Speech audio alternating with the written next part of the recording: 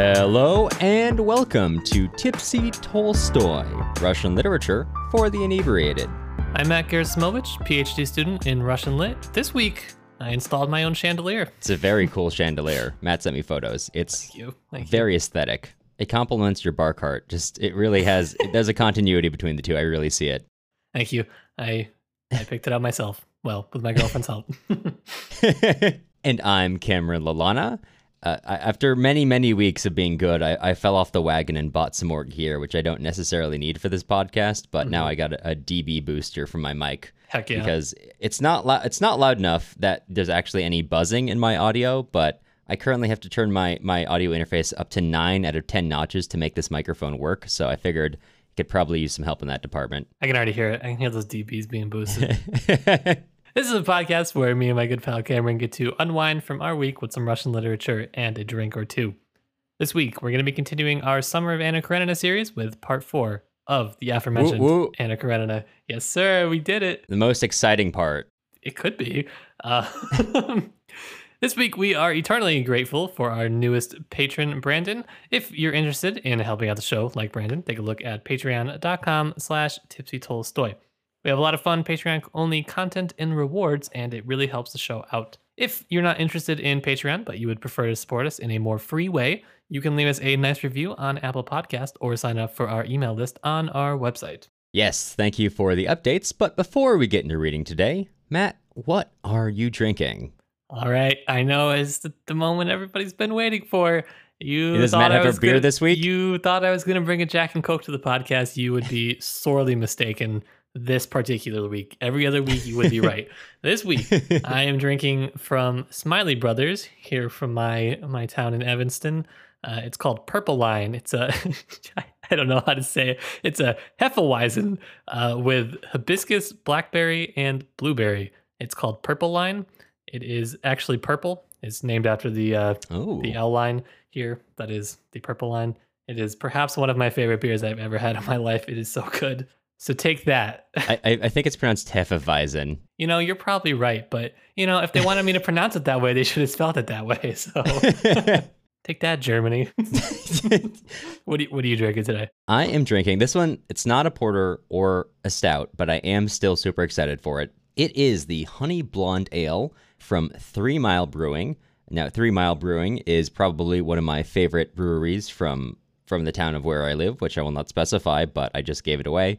I was actually just at this brewery the other night, a few nights ago, enjoying this out on the street. And every time I go to this place, I always pick up some Honey Blonde Ale. So I'm excited to have a beer which is both very good and also one I actually just really enjoy when I go out myself on the podcast. It's a very easy drinking ale. Nice and light and very sweet. Well, not very, mildly sweet, but enough. All right, well, look at us go. Just a couple pros drinking some beers. Just some boys drinking some local brews. Just some local brew boys. That should be the name of our podcast once we pivot. Yeah, it is going to be. And we're going to be pivoting very soon to probably becoming a local beer podcast. Well, speaking of boys drinking local brews, part 4 of Anna Karenina. Speaking of the opposite of that, so I gotta be honest with you, Matt. I think after writing part 3 of Anna Karenina, Tolstoy showed that to some people and got very negative feedback on all the farming.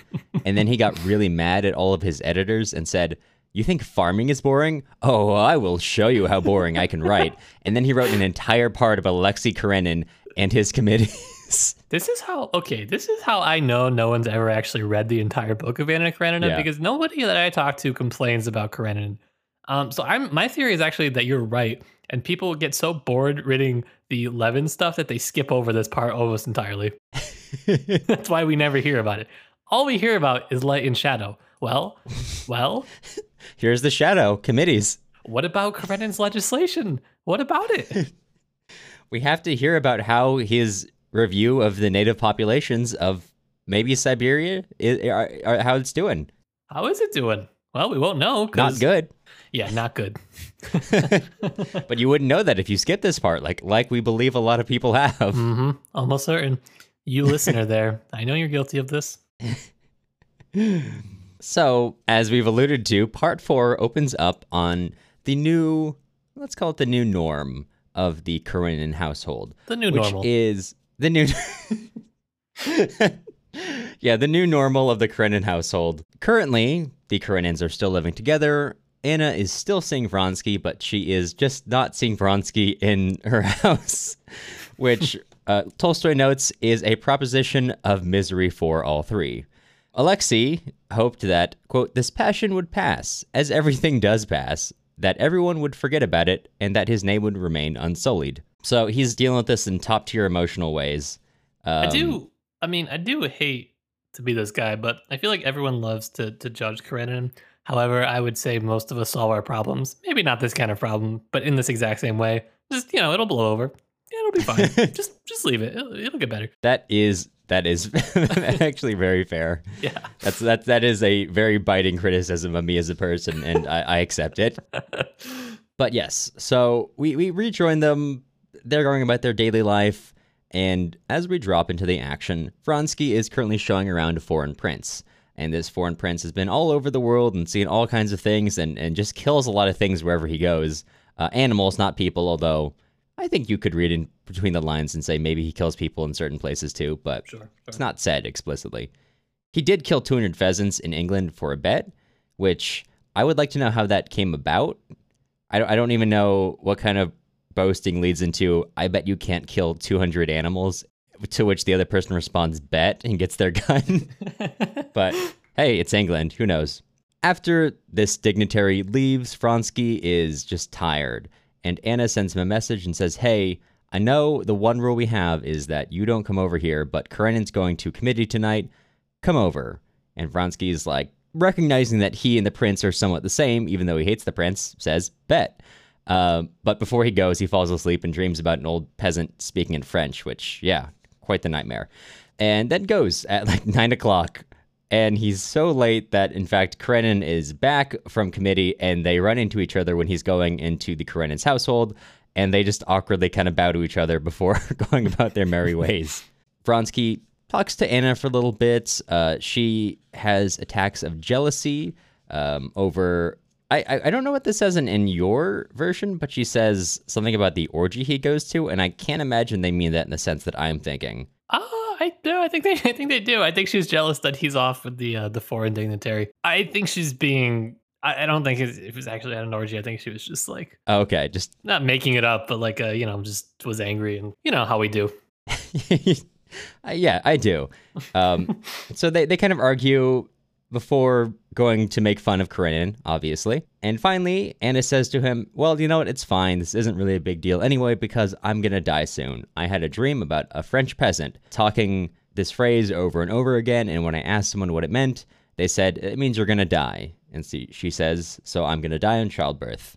And Vronsky says, that's ridiculous, and, setting us up for some foreshadowing, which will be resolved within this very part. Spoiler alerts, Anna dies. No, she doesn't. Not in part 4, at least. At this point, Alexei returns home. Vronsky's gone, and he argues with Anna, kind of understandably. And he says to her, you know what? We're getting a divorce. You couldn't even not see Vronsky. That's all I asked.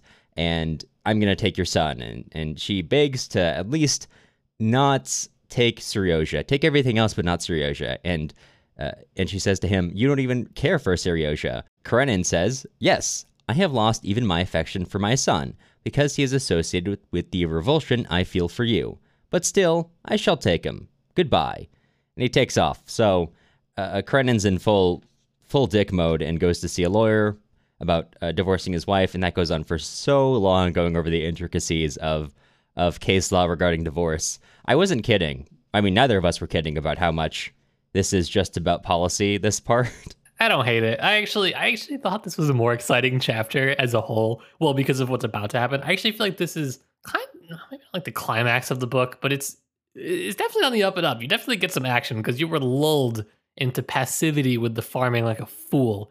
And then and then there's some actual action that happens. But in a little bit, because before that we have a long consultation with the divorce lawyer, and then a long time going over Alexei's problems in court. In fact, It's been so difficult because his opponent has pretended to come over to his side, and then while pretending to support Karenin, he actually overstates it to the point that Karenin's point sounds ridiculous, and then everyone starts making fun of it. And at this point, Alexei has to pick up the pieces, which actually I think that was a really fun little bit of political intrigue to have in here. Yeah. Well, maybe. I think Tolstoy is mostly mocking. Well, I don't want to say he's mocking people who think politics are important, but he is. I think he is. I think he is too, but it is also, it's an unusually relevant example of how backroom, the meat grinder of politics just happens. I mean, dude's got like 900 pages to fill, so you're going to get some backroom meat grinder action, you know what I mean? Yeah, I'm all about the backroom meat grinder.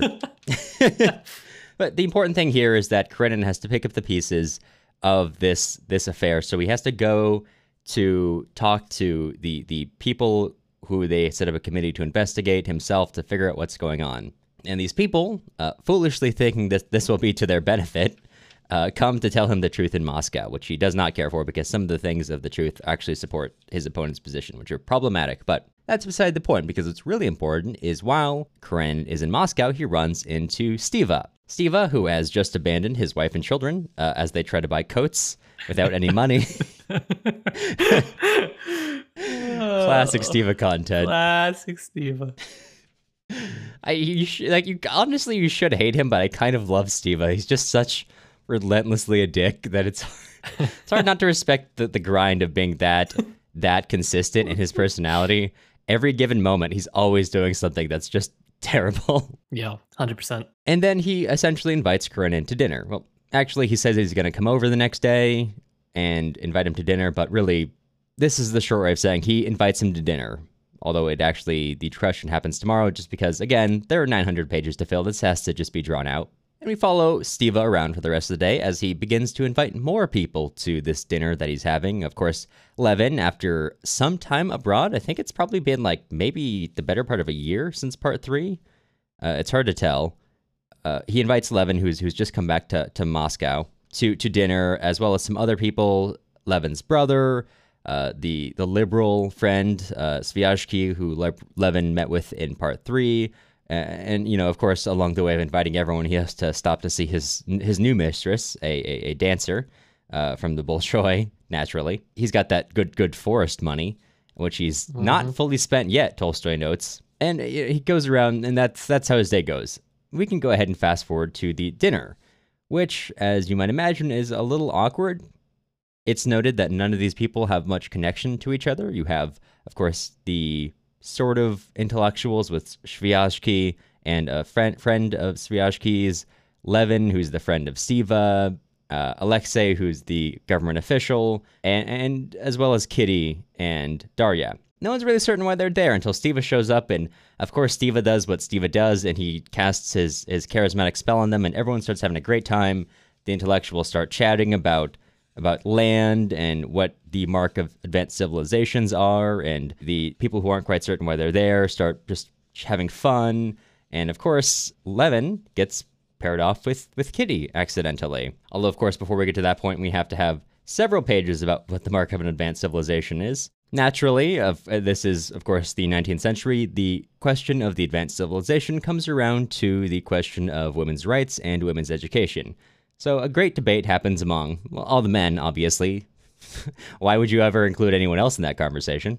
To which Levin is trying to get involved until Kitty says something, and then he immediately backs down and is like, yeah, Kitty's right.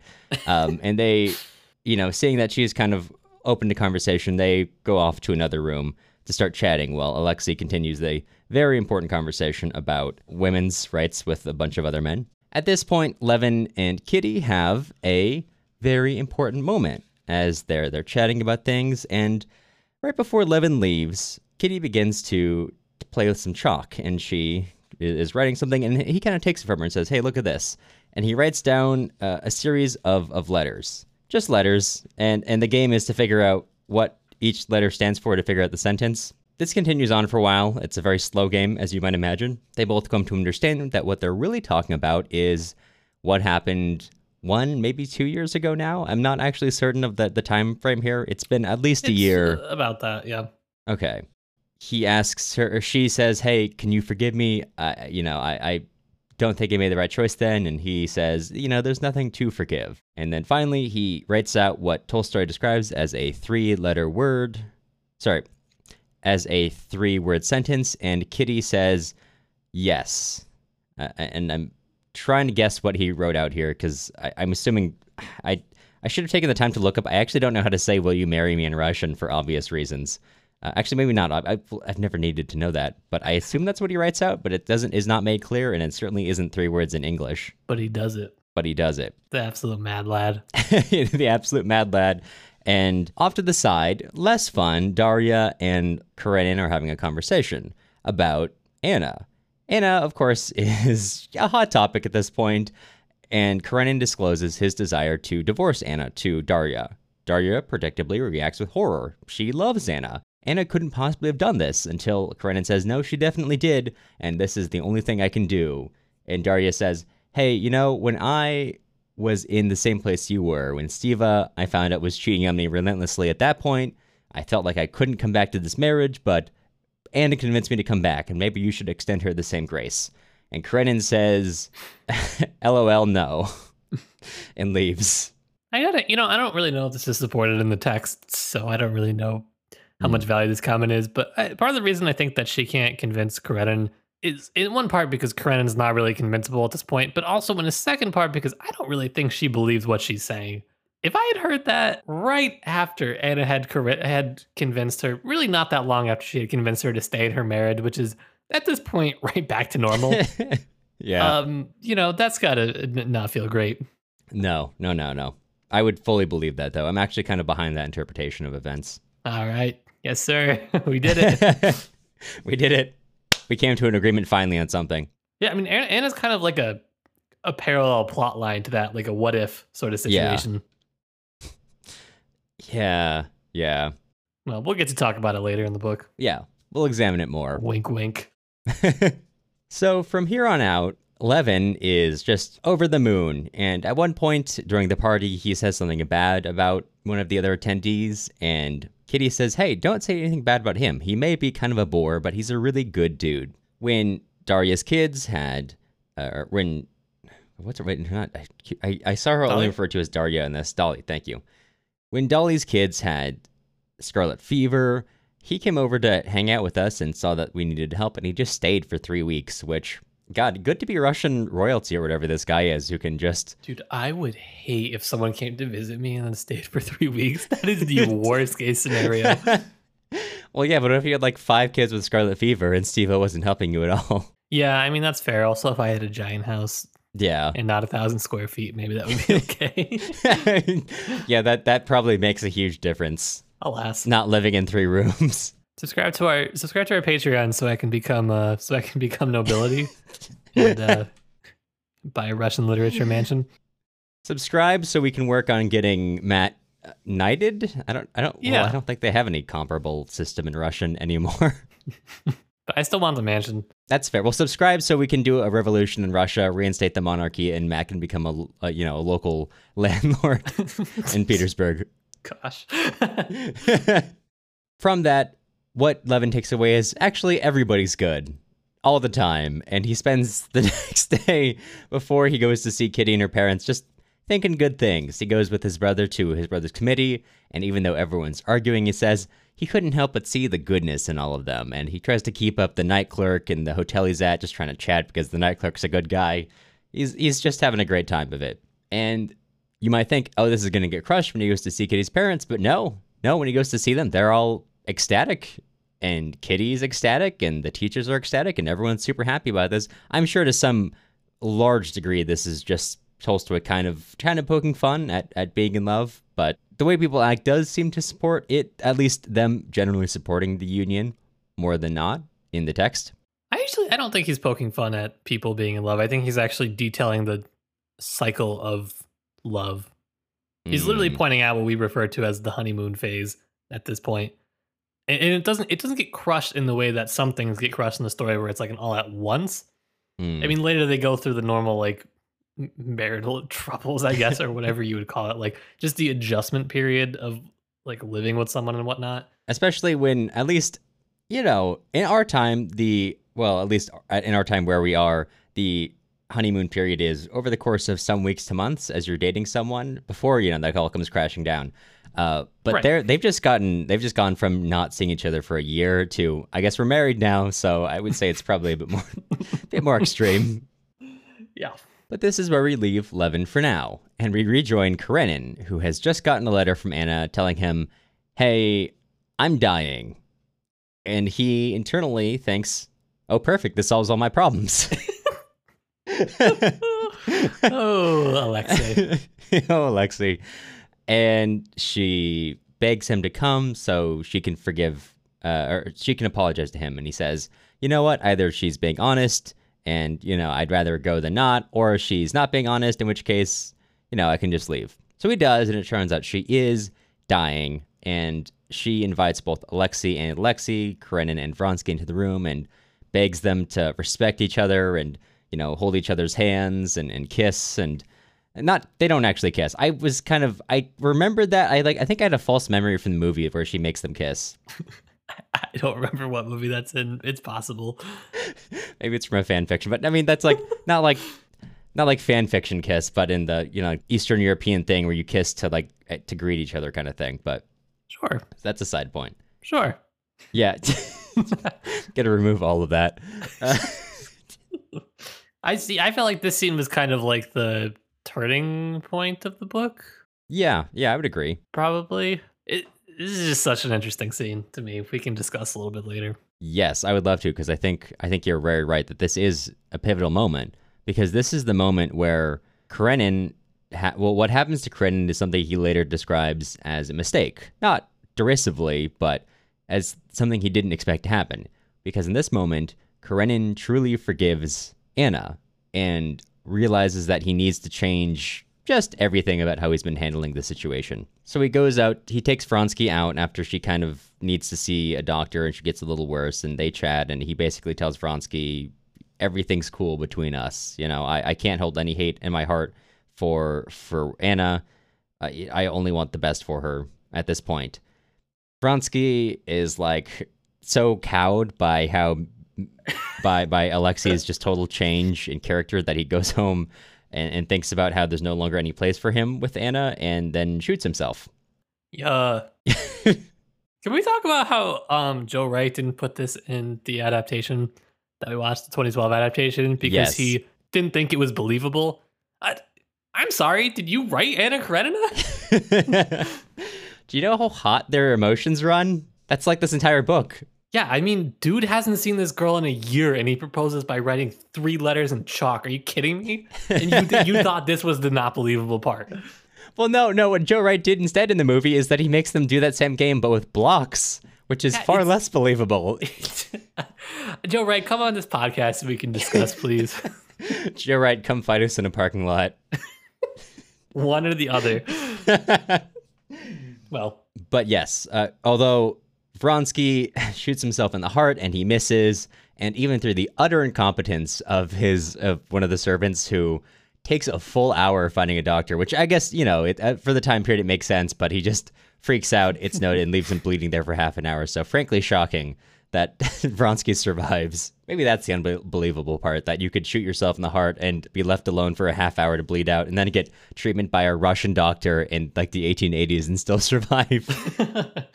It's possible, apparently.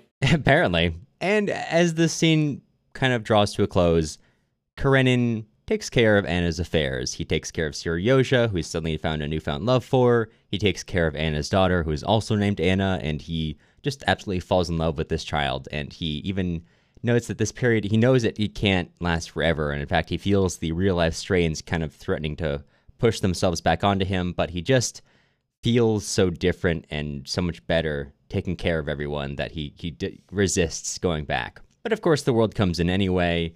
Eventually, Stiva shows up to play kind of almost a parallel role that Anna played. Well, actually, kind of an opposite role that Anna played at the beginning of the book between Stiva and Dolly. And he's there to help Anna, as she has now actually gotten past her sickness and seems to it's probably she's going to live, which puts everyone in kind of an awkward spot. Because they were all really expecting it. And Oops. now no one knows what to do. Yeah, oops. Karenin is now And like, that's I don't. what we call a real light and shadow moment. I tell you. Karenin now just feels terrible for how he acted before and hoping that she would die. Vronsky is confused about what he should do, and he gets offered a promotion to Tashkent, and he's like, do I take it this time? I turned it down.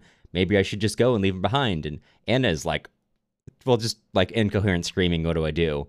And Stiva shows up to solve it the Stiva way and basically tells Karenin was like, hey, Anna, whatever you want, it's totally cool. I will support you in it. Stiva is like, what if that was divorce? And Karenin thinks, I'm going to expose her to just a lot of difficulties if I do that, but, you're her brother, I guess. And he offers it to Anna, but Vronsky, upon returning, says, hey, let's go to Italy after he recovers, and she says yes. And she and Vronsky leave Seryozha and Anna with Karenin, and they turn down his offer of a divorce, leaving everyone in kind of a limbo, despite Stiva's admirable job at trying to get his brother-in-law to divorce his sister. Admirable in air quotes. Even he walks into that room thinking maybe this is the wrong call for me to make. But that is part 4 of Anna Karenina. A lot of committee stuff, which I actually think is kind of fun. And, well, actually, some of the most important things of the book. It's real light and shadow of themes to have in a part. Real light and shadow. That's what I always say. That's what you got to expect when you come to Anna Karenina. You got to see how life is really made. But yes, Matt, when we talked about this beforehand, you expressed to me that you think that this, and you've also expressed it in the podcast today, this is one of the most important parts of Anna Karenina as a whole. Can you elaborate on that? I can a little bit, because I only have a little bit of time. I feel like this is probably one that has, I know like several people in my department that have worked or are currently working on this particular scene from this book. Like, it's probably one of the most memorable ones. Having read the book, trying to parse like what is happening in the scene. And it really kind of depends on how you view Anna, how you view Karenin, how you view what Tolstoy is trying to do. I have my own particular interpretation, but honestly, there are like multiple valid ones. I mean, I'm not going to tell you that mine's the right one. It is, but I'm not going to tell you that. So there's literally so many angles to approach it from. But the first one is, I think, Karenin's forgiveness. Tolstoy is playing with this general theme of forgiveness that runs through the whole book. Forgiveness, vengeance, these are major themes for this work. Hence the epigraph, vengeance is mine, I will repay. Kind of sets you up to know there's going to be this sort of dichotomy throughout this between vengeance and forgiveness. But why does Karenin forgive? Does he forgive? What's the deal with Karenin? And a lot of people have written on it. Some people think that he actually does experience this true moment of Christian forgiveness. Some people believe, everyone's being genuine in this moment. Anna's being really, genuine. This being closer to death is bringing them all together. Some people are really cynical. Some people believe, Anna is actually, this is her falsest moment. She's acting. She's not really, she's not really being truthful. This is just another one of her facades that she puts on throughout the book. I don't have an opinion on every aspect of this, but what I do think is happening that is really important to watch, especially with War and Peace, is Tolstoy loves to write cyclically. He likes to bring people up to a high point and then bring them down. And I think that's what he does for Karenin, because I think this is a high point for Karenin forgiving, but he does, kind of plant seeds of what is to come, because Karenin does go through a really downward spiral. And I think by the end of the book, I don't think you really feel very much sympathy for Karenin. At least I don't see how you could. He gets really kind of twisted by the end of the book. And so that's something for me. I like to watch the cycles of characters in Tolstoy. Particularly, it seems to me that the higher Tolstoy brings someone up, the harder they fall. Which sounds kind of cliche, but it's really big in War and Peace. And having read that and then coming back to this, I'm kind of like, I can see where he's doing that. Where anytime someone thinks they've got life just figured out, absolutely not. Like 3 parts from now, he's gonna like call back to that and be like, just kidding. This character's horrifically depressed now. So That's kind of my small toe dip into an interpretation of that scene. I do think that's interesting because, as we've discussed before, not so directly, this is kind of like the long arc of how Levin's storyline goes, is that he's kind of having that oscillating up and down of, I figured it out. I've solved the labor problem for the world over, and then he remembers Kitty exists, and he spirals again for hundreds and hundreds of pages.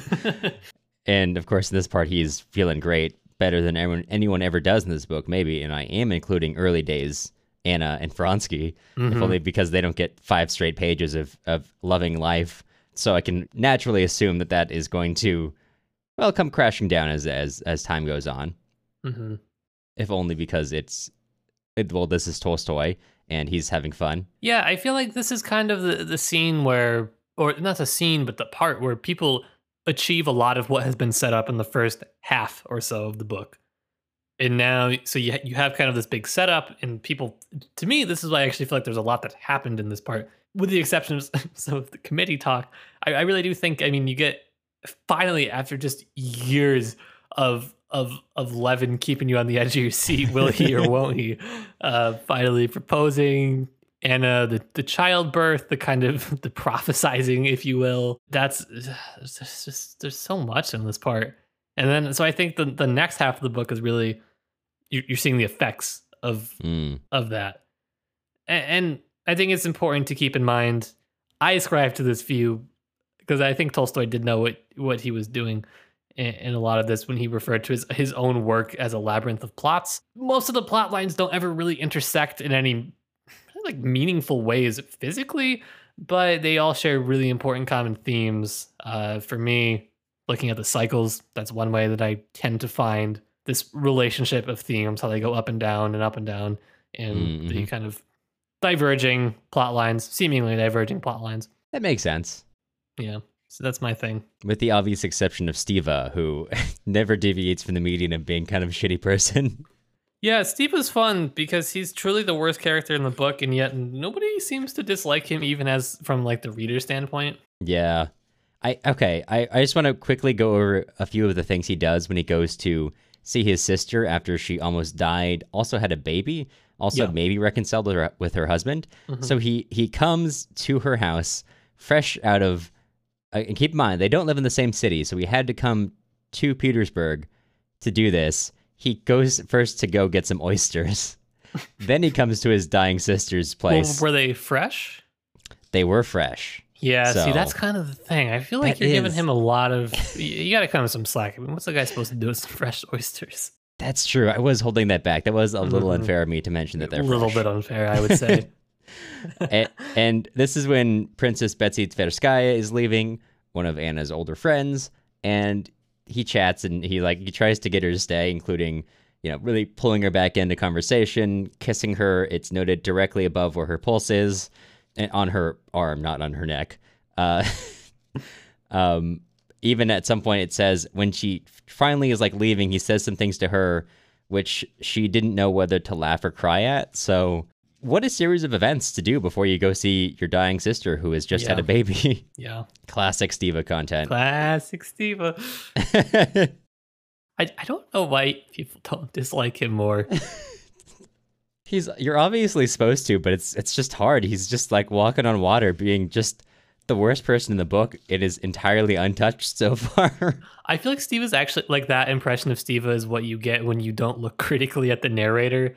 It's I think there are definitely some points where the narrator could be harsher on Stiva, but instead kind of presents him in a way as others see him. Mm-hmm. And if you just accept at face value that the narrator is telling you the truth at every moment in the story, you are going to miss a lot of the story. That's fair. That is very fair. I think that's an important nugget of truth. Yeah. Because God, he is the worst. God, yeah, he never... The only moment of self-awareness I think he has had so far, maybe ever will had, is the part where he goes to get Karenin to divorce Anna, and he just has an inkling that maybe this is the wrong thing, which I guess Karenin realizes once he kind of goes over all the ways that she will be exposed legally and will be kind of left a little bit destitute by not having ties to him due to if they go through this divorce and what that means for her. Yeah, the divorce proceedings are a lot. Yeah. So I feel like you missed the most important autobiographical nugget of the whole story. The funniest one, the best one, is the journals.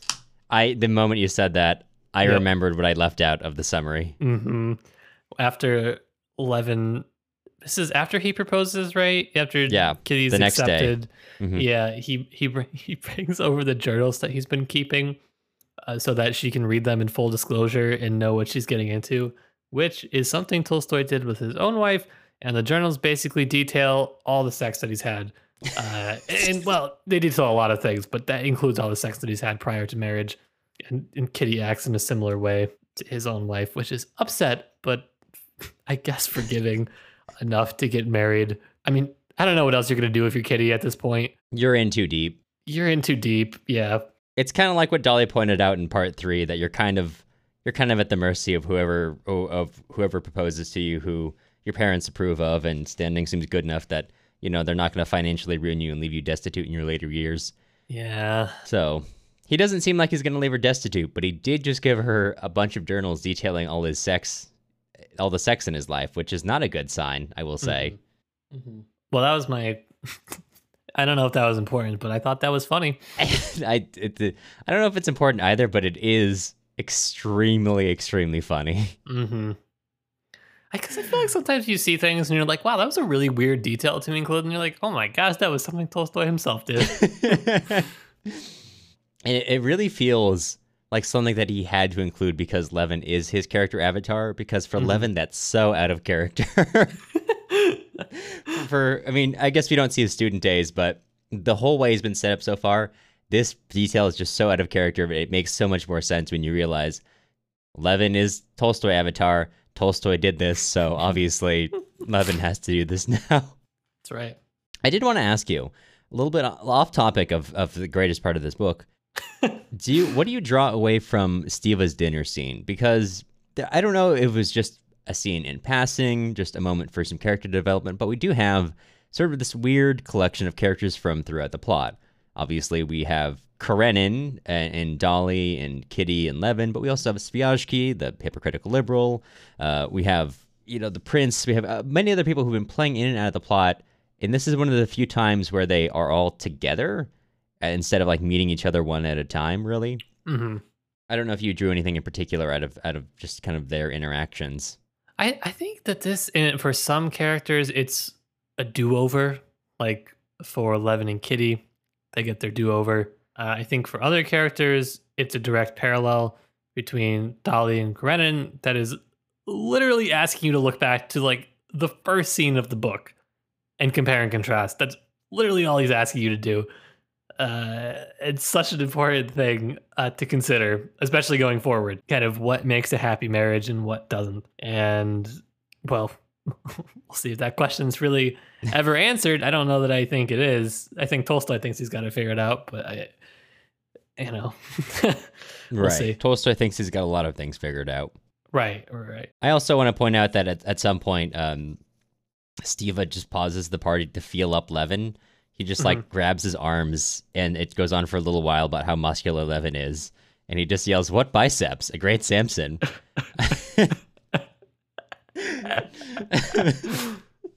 Now, you don't need to draw something from everything in the book, Hilly.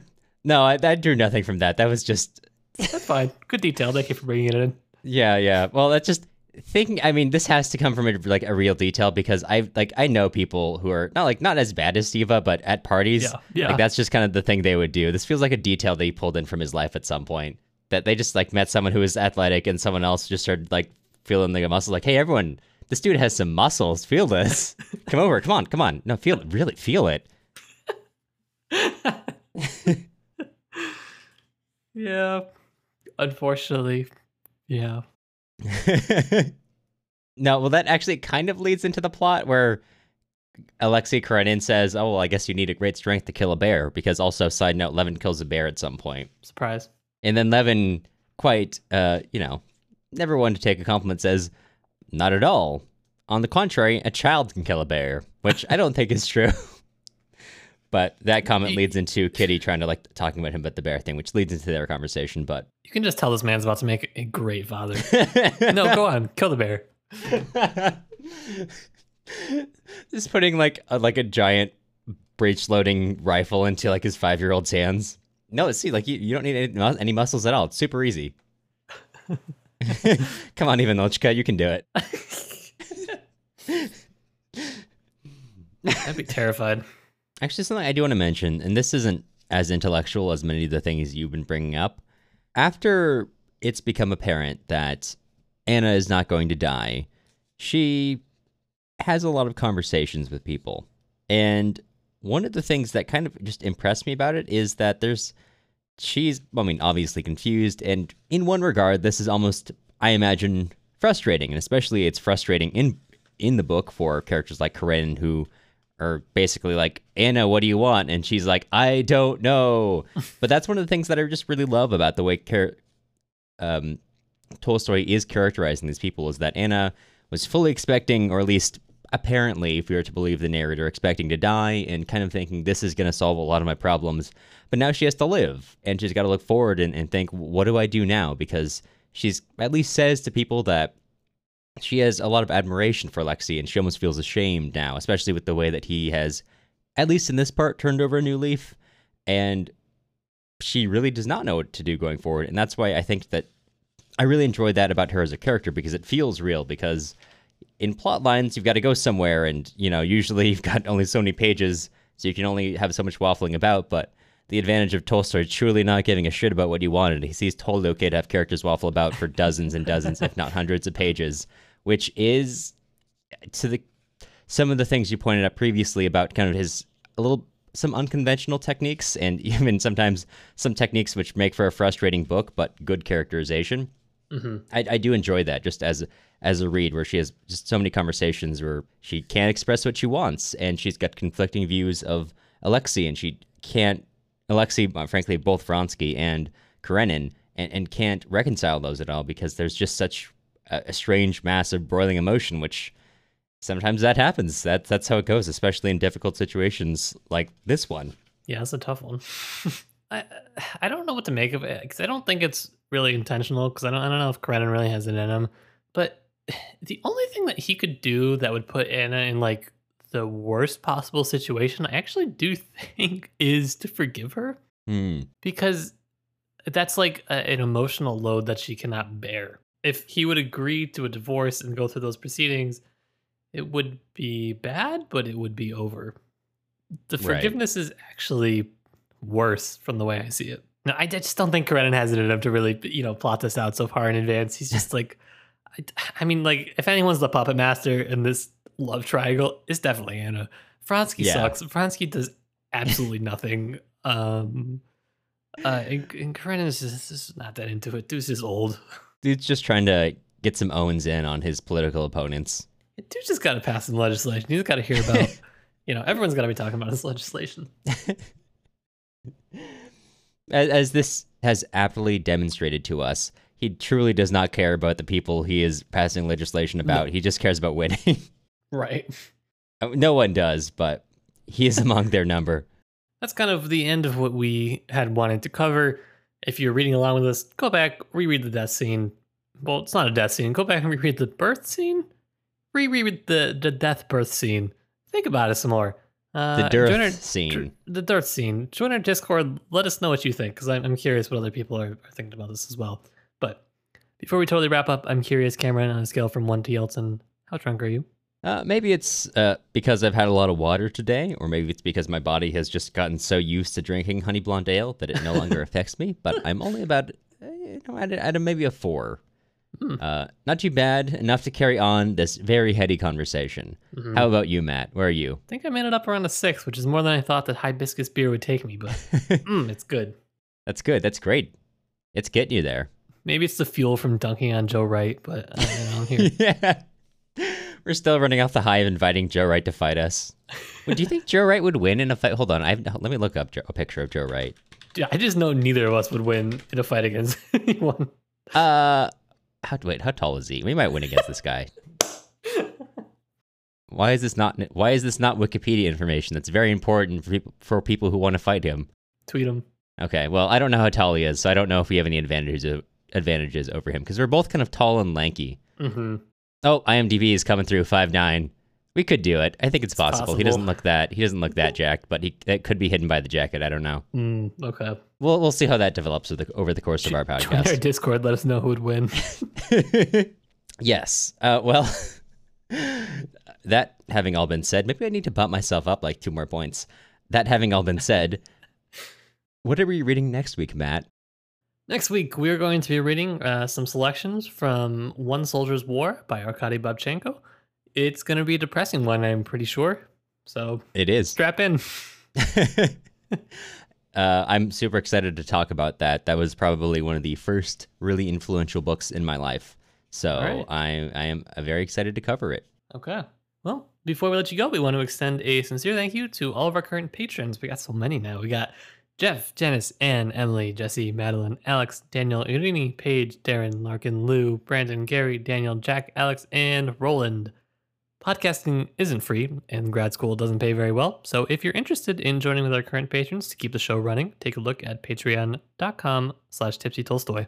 The music used in this episode was Soviet March by Toasted Tomatoes. You can find more of their stuff on toastedtomatoes.bandcamp.com and also on YouTube under the same username. If you're looking for other places to find us, you can also follow us on Instagram at Tipsy Tolstoy Podcast or join our email list on our website, tipsytolstoy.com.